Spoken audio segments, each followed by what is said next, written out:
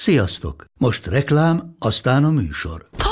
Hú, de szép szőnyeg. Új? Igen, tegnap vettem a Diegóban. Ó, és ez a függöny, de szép. Diegó! És hamarosan lesz új laminált padló a hálóban. Rátszakadt a bank. Csak regisztráltam Diegó digitális klubkártyát vásárlás előtt. Csináljunk neked is egyet? Csak 1 perc és kész. Regisztrálj te is áruházainkban, vagy a diego.hu oldalon, és azonnal megkapod digitális klubkártyádat, mellyel akár 30% kedvezménnyel vásárolhatsz padlóburkolati és lakástextil termékeket. Diego.hu. Már meg is kaptam e-mailben. Ez reklám volt. Jó volt.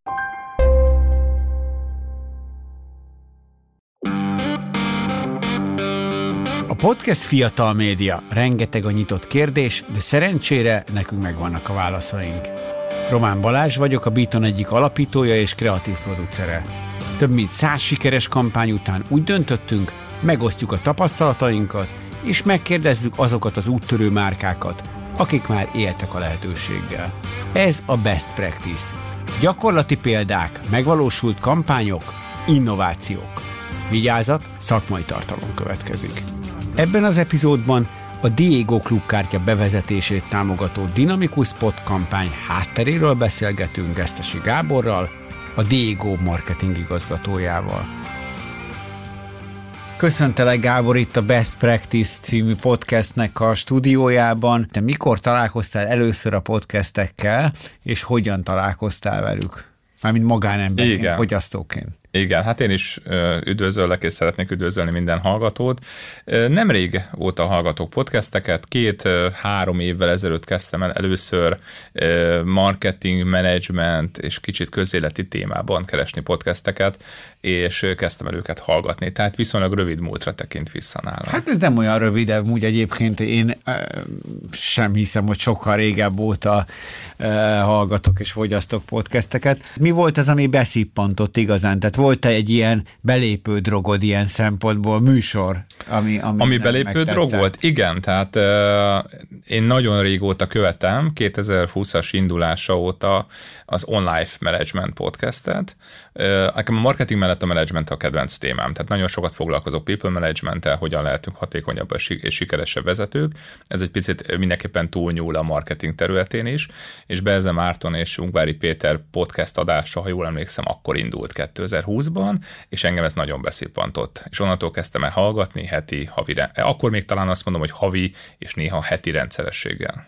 Most körülbelül mennyit hallgatsz podcastet? Most naponta hallgatok podcastet, és általában 3-4 műsort követek folyamatosan. De azért az elég komoly. Tehát, igen, hogy akkor igen. Te Beleszerettem, nagyon-nagyon kezdem érteni, és kezdem érezni, és szeretni, hogy miért jó ma egy podcastet hallgatni. És most legutóbb mit hallgattál? Tehát mondjuk nagyon reggel idefele jövet, vagy... Nagyon aktuális leszek, mert én mindig autóban hallgatok podcastet, otthon vagy akár sportolás közben én nem szeretek, vagy nem szívesen hallgatok. Idefele hallgattam Ma is tanultam valamit, legújabb adását, ami tegnap került fel. Én nagyon szeretem Orsinak és Jocinak a podcastjét, ami egyébként ugye, ha jól tudom, akkor az a Beaton és az Index közös műsora, és ma reggel ezt hallgattam, éppen a tegnapi adást. Én azért szeretem a Ma is tanultam valamit podcastet, mert rövid, 30 perces részek vannak, nagyon szórakoztató, könnyed tartalmak. Ma azt hiszem arról beszéltek, hogy a szerelem miért múlik el 1,5 év múlva. Igen. Nagyon jó volt, szeretem őket nagyon. Igen. Szerintem térjünk is rá a konkrét kampányra, amiről beszélgetni fogunk, ez pedig a Diegónak a klubkártya, nem tudom, hogy ez klubkártya programként definiálják. Klubkártya rendszernek definiáltok, és ennek a kampánya ez idén-nyáron futott. Igen. Egy Beaton portfólión, egy dinamikus hirdetés formájában. De még mielőtt konkrétan a podcast lábról beszélnénk, kicsit a kampánynak a hátteréről mesélj, léci. Igen, tehát néhány mondatot azért mondanék a Diegóról, mert nem biztos, hogy minden hallgató egészen pontosan ismeri és tudja, és talán fontos, hogy megfelelő kontextusba helyezzük. A Diegó egy 31 éve alapított magyar nagyvállalat, hazai magyar nagyvállalat, magyar tulajdonossal, lakberendezési franchise áruházlánc vagyunk, regionális márkaként működünk, hiszen Magyarország mellett Romániában és Szlovákiában vannak áruházaink, top 3 meghatározó piaci szereplő között vagyunk Magyarországon is.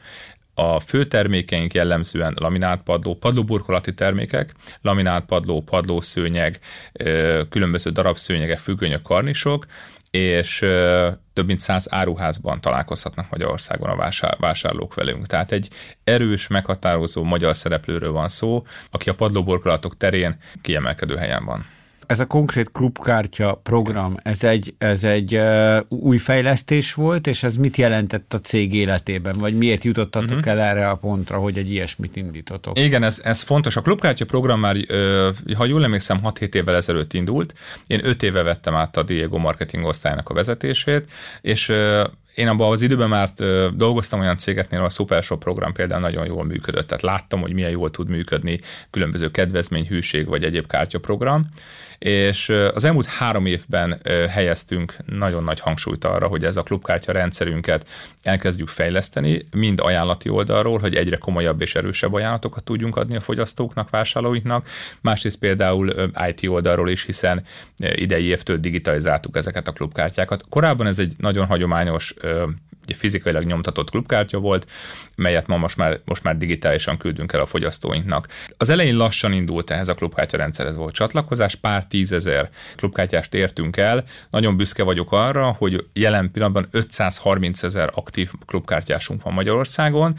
Tudom, hogy vannak nagyobb retail hálózatok, akinek esetleg nagyobb és jelentősebb számai vannak, de ez egy nagyon szép eredmény.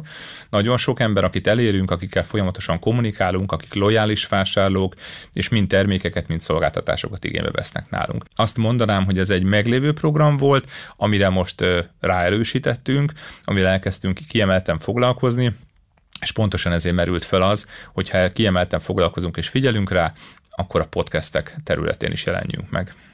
És tehát akkor a nyári kampány, ez egy több média csatornát használó kampány volt, aminek a podcast egyik eleme volt a Média Mixnek. Így van. Tehát ez egy 3 héten keresztül tartó kampány volt, július 10 és július 31 között, de ebben az időszakban egyébként digitális kampány is kísérte ezt, közösségi média felületeinken, egyébként óriás plakát kampányunk is volt, tehát nagyon klasszikus outdoor kampányban is igyekeztük felhívni a figyelmet a klubkártya rendszerünk előnyeire, de folyamatosan kerestük az új médiákat és az új felületeket, és nekem nagyon tetszett, talán az egyik riportotokból olvastam, hogy a kampánytervezés új mértékegysége a figyelem.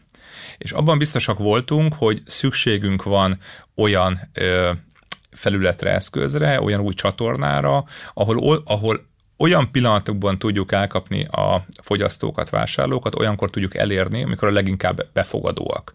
És erre úgy gondoltam, hogy a podcast kiváló eszköz lehet, de soha nem hirdettünk. Tehát 31 év alatt nyilván nem is létezett akkor még podcast, soha nem hirdettünk podcasten, és úgy gondoltam, hogy egy pilot projektként ezt kipróbálnánk. Egyébként, amikor egy ilyen döntés megszületik benned, akkor ezt házon belül kikkel szoktad megbeszélni, egyáltalán hogy zajlik egy ilyen döntésnek a valósággá érlelése? Igen, nagyon fontos, hogy abban a szerencsés helyzetben vagyok, hogy a Diego az egy marketing vezérelt vállalat valóban, és mind a tulajdonos, mind az ügyvezetőnk, Varga Balázs úr is abszolút nyitott az ötleteimre, és tudja azt, hogy a marketing miért fontos, és hisz abban, hogy a marketingnek valóban értékteremtő ereje van. Tehát egy ilyen helyzetben viszonylag könnyebb dolgom volt, elfogadják azokat a javaslatokat, amiket adok, és úgy gondoltuk, hogy ezen csak nyerhetünk mindketten, próbáljuk ki, hogy hogyan fog működni egy klasszikustól eltérő reklám a podcasteken. Azért azt mindenképpen szeretném elmondani, hogy mi rádióban nagyon sokat hirdetünk. Tehát én szeretem az audio formátumú hirdetéseket, és hiszek is bennük, és hiszek az erejükben. Gyakorlatilag top 3 magyar kereskedelmi rádióban folyamatosan hirdettünk hosszú évek óta, nagyon jó eredménnyel, tehát nem csak kampányszerűen, hanem állandó jelenléttel vagyunk, és én úgy gondoltam, hogy ez egy nagyon izgalmas új eszköz a podcast, ami nem a rádiók helyett, hanem a rádiók mellett jelent meg. Egyébként a teljes kampánybüdzsének hány százalékát allokáltátok erre a kísérletre? Ez még azért kevés volt, szerintem 5%-nál kevesebb, nem számoltam pontosan utána. Egyébként volt-e más ilyen típusú kísérletetek az elmúlt, nem tudom én, 1-2 évben, amióta te vagy a marketingvezető?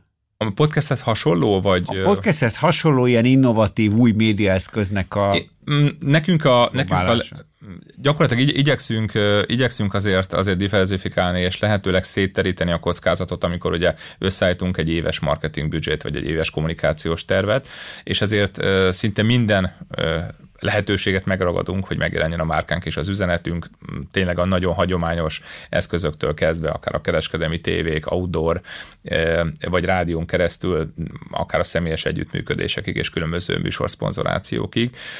Amit kiemelnék talán, hogy nagyon sikeres volt, az a 2020-as évhez kötődik, amikor 2020-ig bezárólag mi őrületes mennyiségű papíralapú szórólapot gyártottunk, tehát az egyik legnagyobb felhasználói voltunk ennek az iparnak. Szórólapon terjesztettük az akciós termékeinket, hát hasonlóan, mint egyébként akár más FMCG szereplők, és ugye a pandémia felülírta gyakorlatilag ezt a marketingeszközt, mert nem lehetett abban az időben, 2020-ban ugye ezt könnyen kijuttatni, és egyáltalán megnövekedtek a gyártási költségek, és akkor ezt digitalizáltuk. Tehát akkor vettünk igénybe olyan egyéb szolgáltatásokat, ahol már digitálisan lehetett a szórólapunkat terjeszteni, és ez nagyon nagy siker volt. Tehát amellett, hogy mérhetővé vált és láthatóvá vált az, hogy pontosan kitérünk el, emellett viszont ugye a költségek a töredékére zsugorodtak. Tehát ezt tudnám talán kiemelni, ami egy olyan újítás volt nálunk 2020-ban.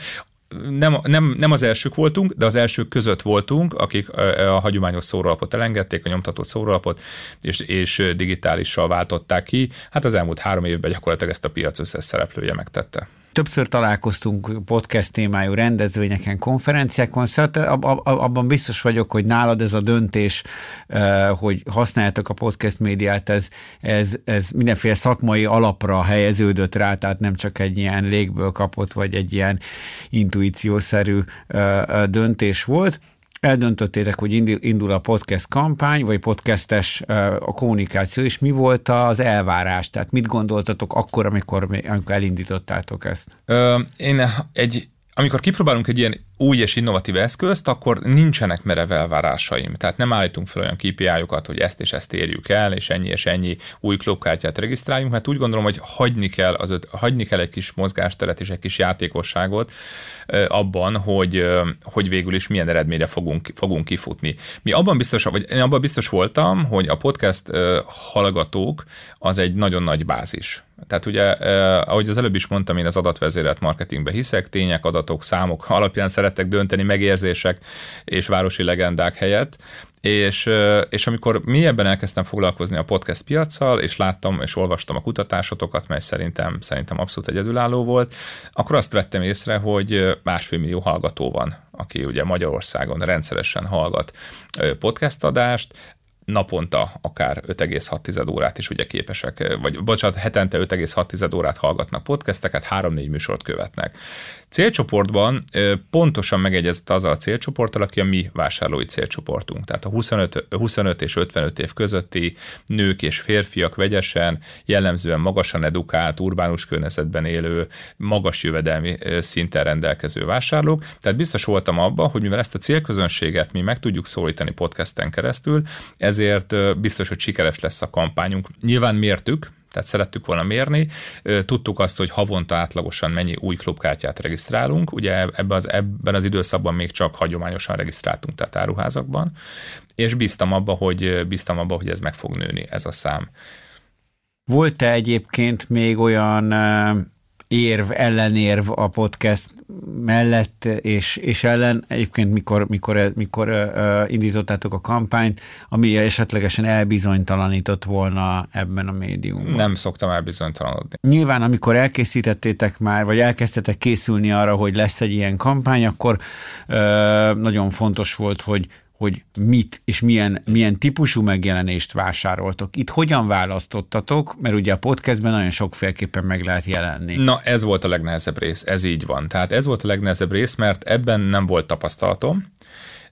Talán másoknak is viszonylag kevés tapasztalata van még abban, hogy milyen típusú hirdetések működnek podcasten.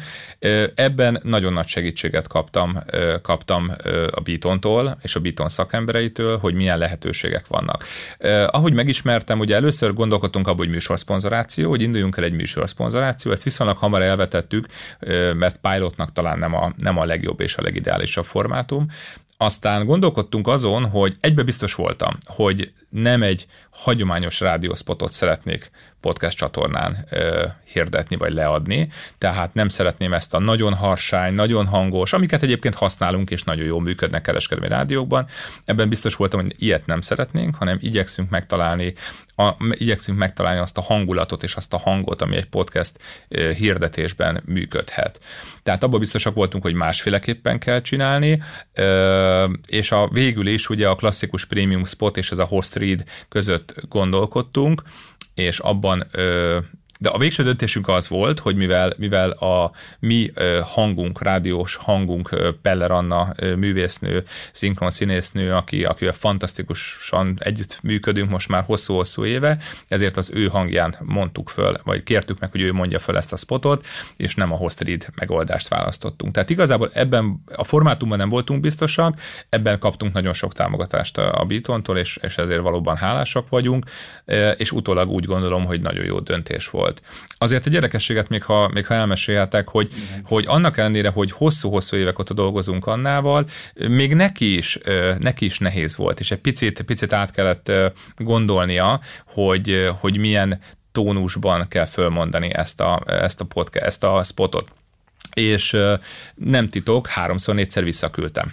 Tehát nagyon nehezen tudott ő is az elején elszakadni, pedig fantasztikus szinkronszínésznőről van szó, hiszen ugye eddig azt kértük, hogy egy reklám legyen harsány, hangsúlyozzuk azt, hogy nálunk 2999 forint egy laminált padló akcióban, tehát abszolút át kellett mindannyiunknak, tehát nálunk is a szövegíró kollégának, nekem is, és a hangunknak is át kellett egy picit formálni azt a mentalitást, hogy hogyan állunk ehhez. Tehát nagyon mást szerettünk volna csinálni. Te, mint rendszeres podcast hallgató, gondolom sok reklámot, vagy hát nem sokat, mert még összességében nincs sok reklám podcastek környezetében, de hallasz podcastekben megjelenő reklámot.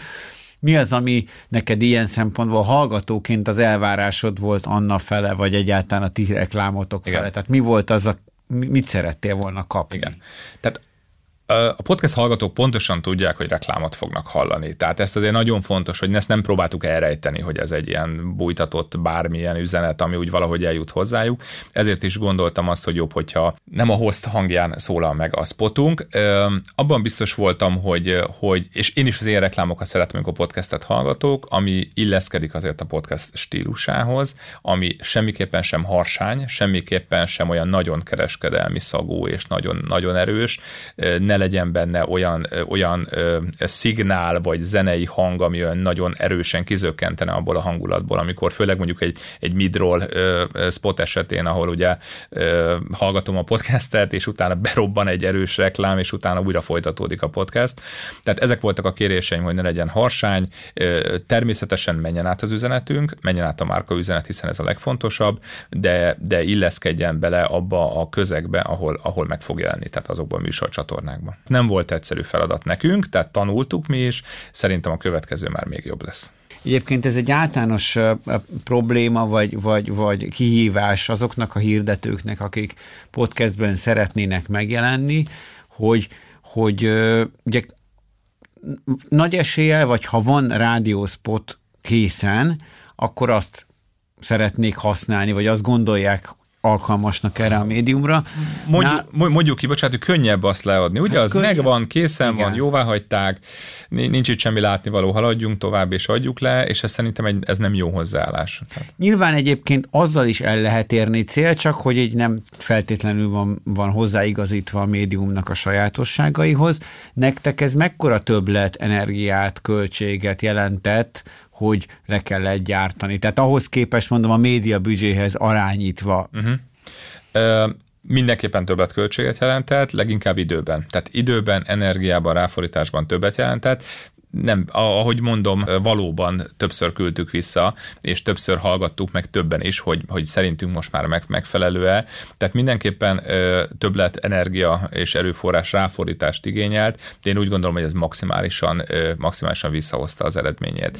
Tehát én abban hiszek, hogyha valamit csinálunk, azt csináljuk jól. Tehát középszerűen ne csináljuk. Tehát azzal, hogy letudom, hogy fogom a rádiószpotomat, beteszem a podcastbe, és akkor ezt is letudtam, nálam ez nem működik. Én úgy gondolom, hogyha főleg akkor, ha kipróbálunk egy új új eszközt, ami szerintem egy rendkívül izgalmas, és abszolút talán trendé is fog válni a podcast hirdetés, akkor fektessünk bele energiát, és egészen addig igyekezzünk javítani azon a spoton, ameddig csak tudunk. Lement a kampány, biztos, hogy értékeltétek utána.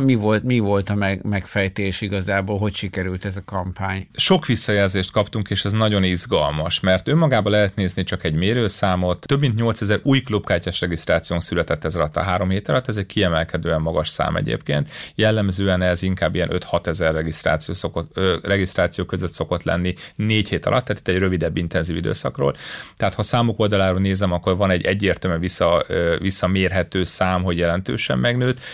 Ami viszont számomra még érdekesebb volt, hogy nagyon sokan meglepődve hívtak föl, hogy hát nem is tudtam, hogy a Diego is hirdet podcastek között, és hogy ez egy nagyon jó dolog. Tehát olyanokkal is beszéltem, akik esetleg nem feltétlenül figyelnek ma már oda egy rádióreklámra, esetleg nyilván egy Facebook feeden esetleg tovább görgetik a reklámunkat, tehát ők is fölfigyeltek rá, és nagyon jó leső érzés volt azt hallani, hogy bizony működött, amit kitaláltunk, és elértünk egy olyan célközönséget, akik nem biztos, hogy felfigyeltek volna arra, hogy mi jelen vagyunk. És egyébként a franchise partnereink is visszaigazolták ezt jó néhányan, akik aktív podcast hallgatók, hogy nagyon jó volt hallani, és hallani azt, hogy a Diego megjelenik most már podcastek előtt, és ugye nagyon sok műsorcsatornán jelent meg, ha jól emlékszem, 30 műsort választottunk közösen, és így tényleg nagyon széles volt ez a kör, akit elértünk. Ha a podcastet, mint médiumot kéne eladnod, vagy úgy értem, hogy így megszerettetned marketinges kollégákkal, akkor mit emelnél ki a médium kapcsán? Azt mindenképpen kiemelném, és fontos, hogy majd idővel meg kell találjuk azt, hogy milyen típusú hirdetésekre alkalmas valóban a podcast. Tehát itt nekünk ez egy komoly dilemma volt, de hogy rövidtávú, szélszfókuszú spotot készítsünk, valamilyen abszolút konverzió alapút, vagy pedig hosszú távú márkaépítésre alkalmas spotot. És én úgy gondolom, és ez egy állandó probléma, már marketingbüdzsé éves tervezésekor ez minden vállalatnál szerintem nagyvállalati környezetben probléma, hogy azt az ideális 60-40%-os arányt valóban meg tudjuk-e tartani, és valóban hiszünk-e abba, hogy a hosszú távú márkaépítésbe kell fordítani nagyobb összeget, míg a mai időszak, és ugye ez a nagyon volatilis környezetben azért inkább a rövid távú azonnali akciókat hirdessük-e meg, tehát ez egy örök dilemma. Tehát én úgy gondolom, hogy a podcast kiválóan alkalmas, szerintem ez az én véleményem, kiválóan alkalmas hosszú távú márkaépítésre, ugyanúgy alkalmas márka ismertség növelésére, nagyon jó emlékeztető média egyébként, esetleg egy futó nagy országos tévé vagy rádiókampány mellett, tehát nagyon jól használható. Most még nagyon jó dolog, vagy majd beszélünk róla, hogy jó dolog-e, hogy kevés hirdetés fut. Tehát most mindenképpen kiemelkedik az a márka, aki podcastek előtt, közben vagy utána hirdet. Ezt már nem mondhatjuk el egyik médiára sem. Az biztos.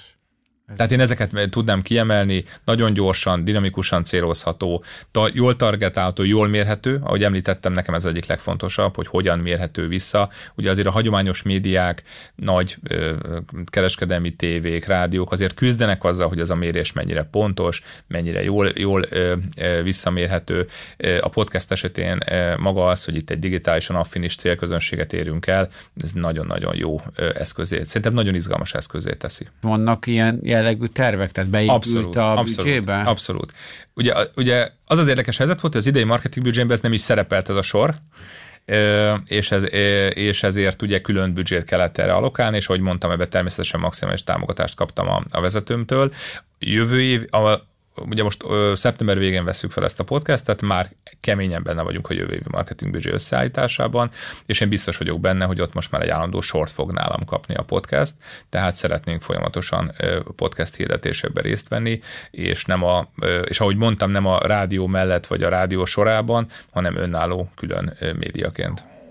Nagyon jó végszó. Köszönöm szépen, hogy itt voltál ebben a műsorban, és további sok klubkártyatagot és értékesített terméket kívánok nektek, a hallgatóknak pedig köszönöm szépen a figyelmet, sziasztok! Én köszönöm a meghívást, sziasztok! Ebben az epizódban egy 30 másodperces dinamikus spotra épülő kampányról volt szó, úgyhogy érdemes kicsit beszélni a podcast reklámok hosszáról. A tévé, a rádió és főleg a YouTube rászoktatta a kreatívokat, hogy minél rövidebb idő alatt próbálják meg átadni a marketing üzeneteket. Na, a podcast ebben is külön utas. Simán vannak 1-1,5 perces, vagy akár hosszabb reklámok is.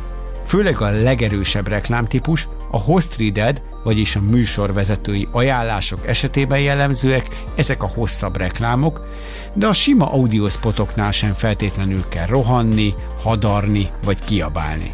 A Nielsen piackutató az Egyesült Államokban mérte a podcast reklámtípusok hatékonyságát még 2021-ben, és arra jutott, hogy a 60 másodpercesnél hosszabb reklámok 70%-kal jobb eredményeket mutatnak brand recall mutatókban, mint a rövid spotok. Ez nyilván azért van, mert a podcastet sokkal nyitottabb, fókuszáltabb állapotban hallgatjuk, és hajlandóak vagyunk odafigyelni a tartalomra. Akkor is, ha az éppen reklámcéllal született.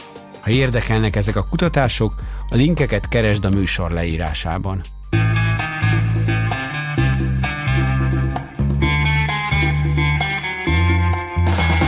Ez volt a Best Practice, a Beaton podcastje, amiben a Diego klubkártya kampányának tapasztalatairól beszélgettünk. Azért indítottuk el ezt a műsort, hogy megmutassuk, hogyan érdemes használni a podcastet a médiakampányokban és általában a marketingben. Ha tetszett ez az epizód, hallgass meg a többi részt is, értékelj a lejátszódban, és mesélj rólunk a kollégáidnak is. A műsor zenei és utómunka szerkesztője Kozma Ádám, a showrunner Orsós Lajos, a producer Hampuk Rihárd, a szerkesztő műsorvezető pedig én vagyok, Román Balázs, a Beaton egyik alapítója. Beaton. Ha más podcastekre is kíváncsi vagy, hallgassd meg a Beaton műsorajánlóját. El tudod képzelni, hogy a podcastet, amit éppen most hallgattál, fél év múlva már a mesterséges intelligencia generálja? Mi sem. De ha érdekel, eljött már a gépek lázadása. Hallgass bele az Embertelen podcastbe. Orsós Lajos vagyok, a műsor házigazdája. Egyelőre még élőben. Egyelőre. Fedezzük fel együtt, hogyan ismerkedik, randizik, mesél és vitatkozik Betty és Péter, két teljesen mesterséges intelligencia. Lajos, a podcast címét mond még egyszer, léci. Oké. Embertelen podcast. Ez egy Beaton podcast.